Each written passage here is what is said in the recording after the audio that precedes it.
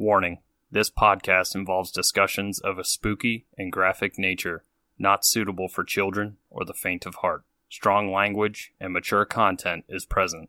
Listener discretion is advised. You have been warned. Three spooked girls.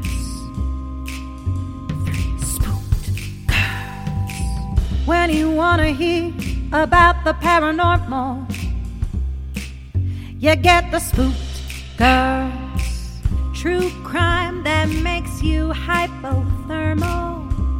With the three spooked girls. Stabby Snippets will give you dreams. Tara and Jessica will make you eyes gray. Along with the spooked girls.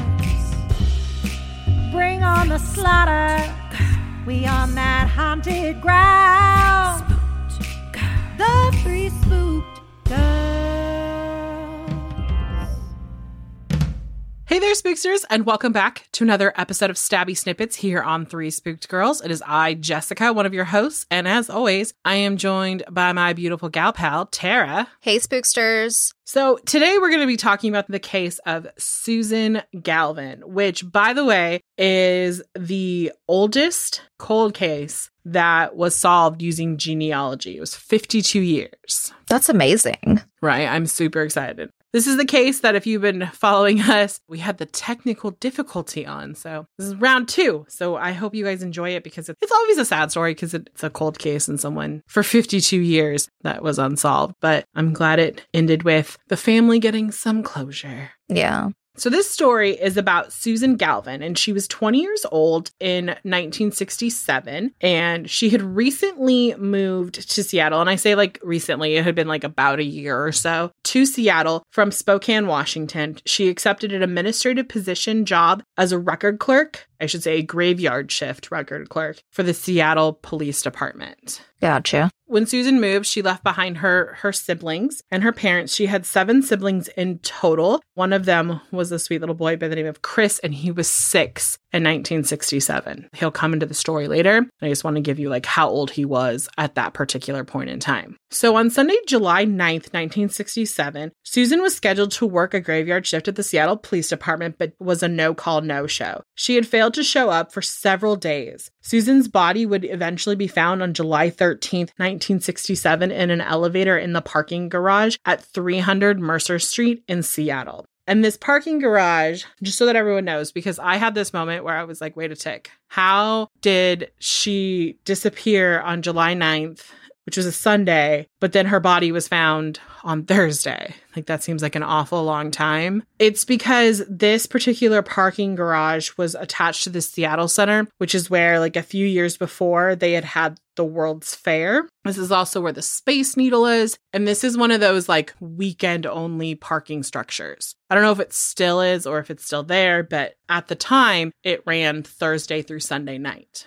That makes sense. I've seen those. I feel like when I lived in Colorado, there was some like that for sure. So that would make sense. Yes. And it would make sense why they would just be finding her. And if the parking structure wasn't in use, even security wouldn't have like checked the elevators because who would be in them? They would just be checking probably stairwells and stuff like that. Right. I'm sure cases like this, though, have changed that for probably how they do things. They probably have them do like a quick, perimeter and go through and stuff. I would hope. Right. Well, like one of my thoughts was like, why wasn't it like checked right before the end of the shift? Like, why weren't all the elevators inspected? But who knows? Like, there's a lot of speculation of how it could happen. But yeah, we don't know. Just so that you know, Susan spent a lot of time in this particular area. She had like photo albums full of like tons of pictures of her below the Space Needle. She really, really liked this particular area of Seattle, and she spent a lot of her free time in it. The original theory was that she had been at the Seattle Center and was actually leaving to go to work. If she's a graveyard shift, so it would have been towards the end of the day, like the evening time. They believed she was attacked while she was leaving,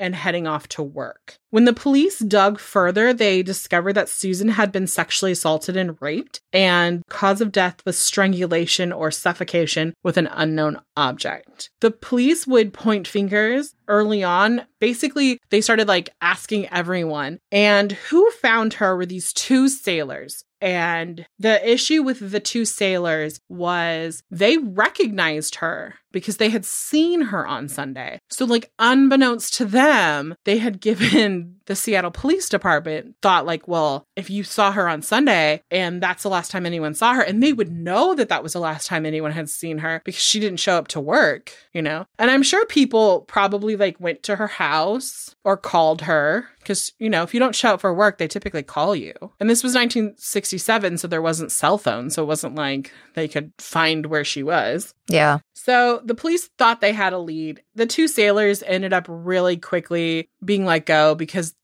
there wasn't enough evidence to point that they were there. They had said that they saw her at the Seattle Center, which, I mean, it has a huge naval port there. So it would make sense that these guys, if they were young, they would hang around down there because it seemed to be the place where young people hung out. Well, the police got another lead, and Tara's not going to like this lead.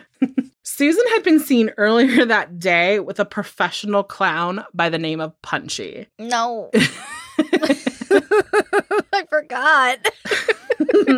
Punchy was a clown at the local food circus, which was like a supermarket type place. And then Punchy worked there and I don't know, probably provided entertainment for children my parents shopped. I don't really know. But it seemed like they were friends and they had been seen like several times together. So I don't think this is one of those like weird things where like the clown was stalking her. I think it was more of like, hey, that's my friend Punchy type situation. Okay. I don't know what Punchy's real name is because they've done a really great job of not telling anyone. So at first I was like, this is highly suspect, but this is 1967. This is before clowns became like a really big like mania type thing. Also, I thought it was suspicious that shortly after, we're talking within days or weeks of Susan's death, Punchy quit his job and fucking moved out of state. Oh. Bye, Punchy. Okay. You're very sus. Mm-hmm. So then because Punchy was their only real lead, it just went dormant. And so Susan's case slowly turned into a cold case. And like many cold cases, anytime any kind of new technology came out, this was kind of the case that the Seattle Police Department like brought out to try to see if they could get something. It probably had a lot to do with like she was one of their own. You know, she was a records clerk, so they probably were like, we need to solve this. She was one of us. Right. So they would bring out her case. Well, this happened, like, so we're talking 1967 is when she died. There wouldn't be a break in the case or a new break in the case until 2002. That's so heartbreaking. Yeah. To leave you with a cliffhanger, we're going to take a quick moment and hear a word from our sponsor. Roses are red, violets are blue. Get Manscaped as a gift for V-Day, and he'll say, I love you. Our friends at Manscaped, the global leaders in men's below-the-waist grooming, are here to give you the perfect gift for the men in your life. Can't think of what to get him this year? Get the gift that's for you and for him. Because I have a story, guys. It didn't happen to me. It happened to a friend of mine. And it's actually like a reversal of gender here, guys. So I had a friend who was dating a woman and he decided to go downtown. And when he came back, he had hair in his teeth. So I immediately made the same noise that Tara said when he told me this story. And I was like, oh my God. And then I was like, if a guy ever had that situation and his downtown Mr. Brown, I would be like, no, thank you, sir. Mm-hmm. My husband, he's very Manscaped. And now he uses Manscaped. So I definitely think that you should have the clean workspace. Yeah.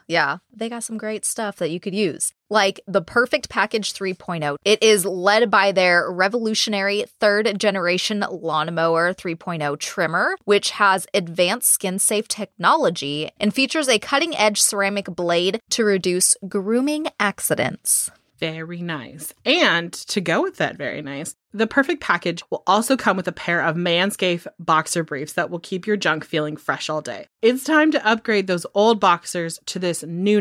And truthfully, they're such soft material and probably the most comfortable thing ever. They are. I love mine. So, anyone can wear them for sure. Mm-hmm. Get 20% off and free shipping with the code SPOOKEDGIRLS at manscaped.com. That's 20% off with free shipping at manscaped.com using the code SPOOKEDGIRLS. Happy Valentine's Day from Manscaped.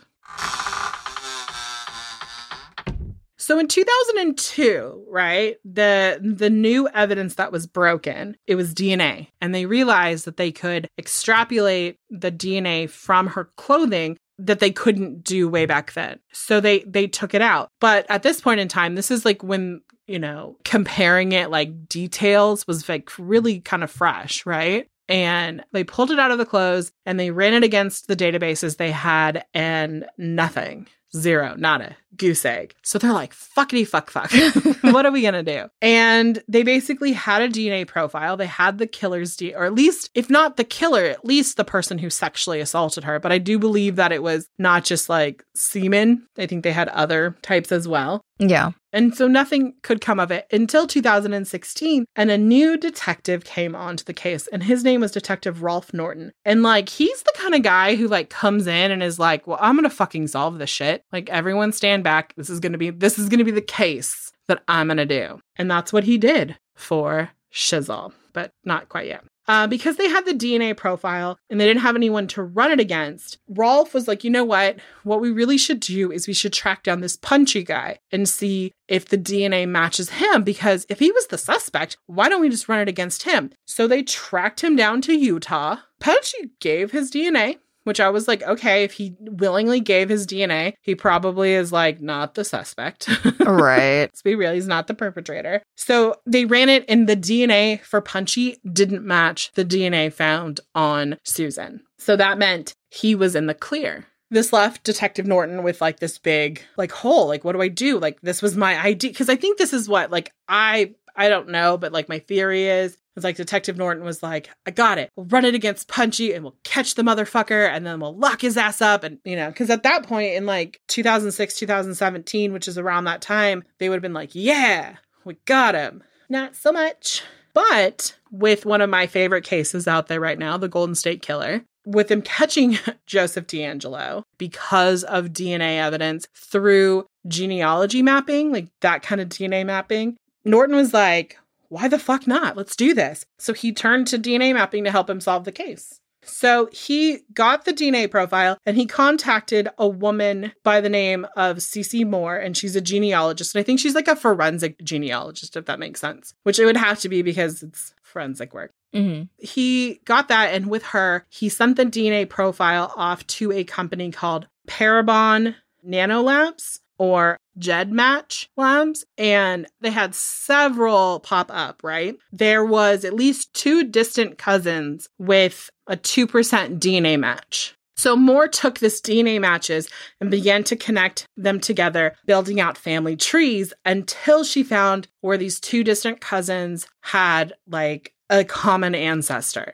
That's what's going to bring them together. Okay. She found a man that was born in 1826 in Kentucky and a woman that was born in 1837 in Missouri. They basically were like the common ancestors. They got married and had children and continued on. And so she tracked this person down till they found someone in Seattle. So this made me think of mine. And so I went and did it. And I found someone because I use Ancestry.com. And when you go on there, they have DNA matches that you can use. And it'll give a list. So like I have my first cousins, like I know who they are. I see them. And then I have this one cousin who's like really distant. We're not like that related. And the username is GARayH1S. So if that's you, we are related. We have a common ancestor by the name of Talitha Gunter Deeds. And basically, this person is related to her by this woman's first marriage. And I'm related to this person by their second marriage. And she is my 3rd great-grandmother on my paternal grandmother's side. She's back there a ways, right? This is how they did that mapping. They basically, like, if you were trying to find me, you could trace it down this way. Yeah. So this basically came down to a guy by the name of Frank Whippick. And at the time, in 1967, he was married. He had a kid. He had been in the Navy. And basically what happened is they tracked it to this guy named Frank. And they're like, okay, cool. We're going to like go find this guy, bring him in for questioning, do a DNA match. Well, there was a problem with that. Frank died in 1987. He died of complications due to his diabetes. They were like, fuck, what do we do now? So they went to the family of Frank, and I'm assuming like a child of his, and asked if they could run a DNA test to see if Frank's DNA would be a match. Because if it was a child, it'd have like half of his DNA markers. So they could compare it, right? And so they do that, and they're like, definitely the family. And then Norton was like, to be 100% sure, we should probably exhume his body and do a DNA testing. The family was like, okay, let's do that. I think it was probably for them, they were blindsided by this. Because like, if, I don't know, like at this point, I mean, they had like a 2-year, like let's say they had a 2-year-old. I can't remember how old the child was at the time. But like, could you imagine if like suddenly like you're 54 years old and there's a knock at your door and this guy is like, hey, I want to run DNA testing to see if your dad killed this woman in 1967. I'd have to know. Yeah, 100%. Like I would just legitimately be like, okay, I got to know these facts. So that's what they did. They exhumed his body and the DNA was an exact match for him. And to me, that's insane. It is. The other issue with that is that like now the family has answers of like who did it, but they're never going to know like the why of it. They're never going to be like, well, that makes sense. Mm-hmm. So in early 2019, that's when they did this. And then they came out and said, yes, they made like a big announcement. They held a press conference. They announced that they had solved this case. But unfortunately, because Frank is deceased, they cannot charge him because according to our laws, the person has to stand trial, which I kind of was like, should I rabbit hole down this whole thing? Like, could there be a proxy for him? Like, could someone stand in and they run a trial through? But at this point, like, what are they going to do to him? I mean, I think personally they should feed his bones to like something horrible. Yeah. Like into a volcano, you know, something like that. Agreed. So because Frank can't face the charges, the case will actually stay open. It's like closed, but there's no like, it's complicated, if that makes sense. Yeah. It's like a technicality really at that point. It's like they all know, but yeah, I gotcha. Oh, 1,000%. 1,000%.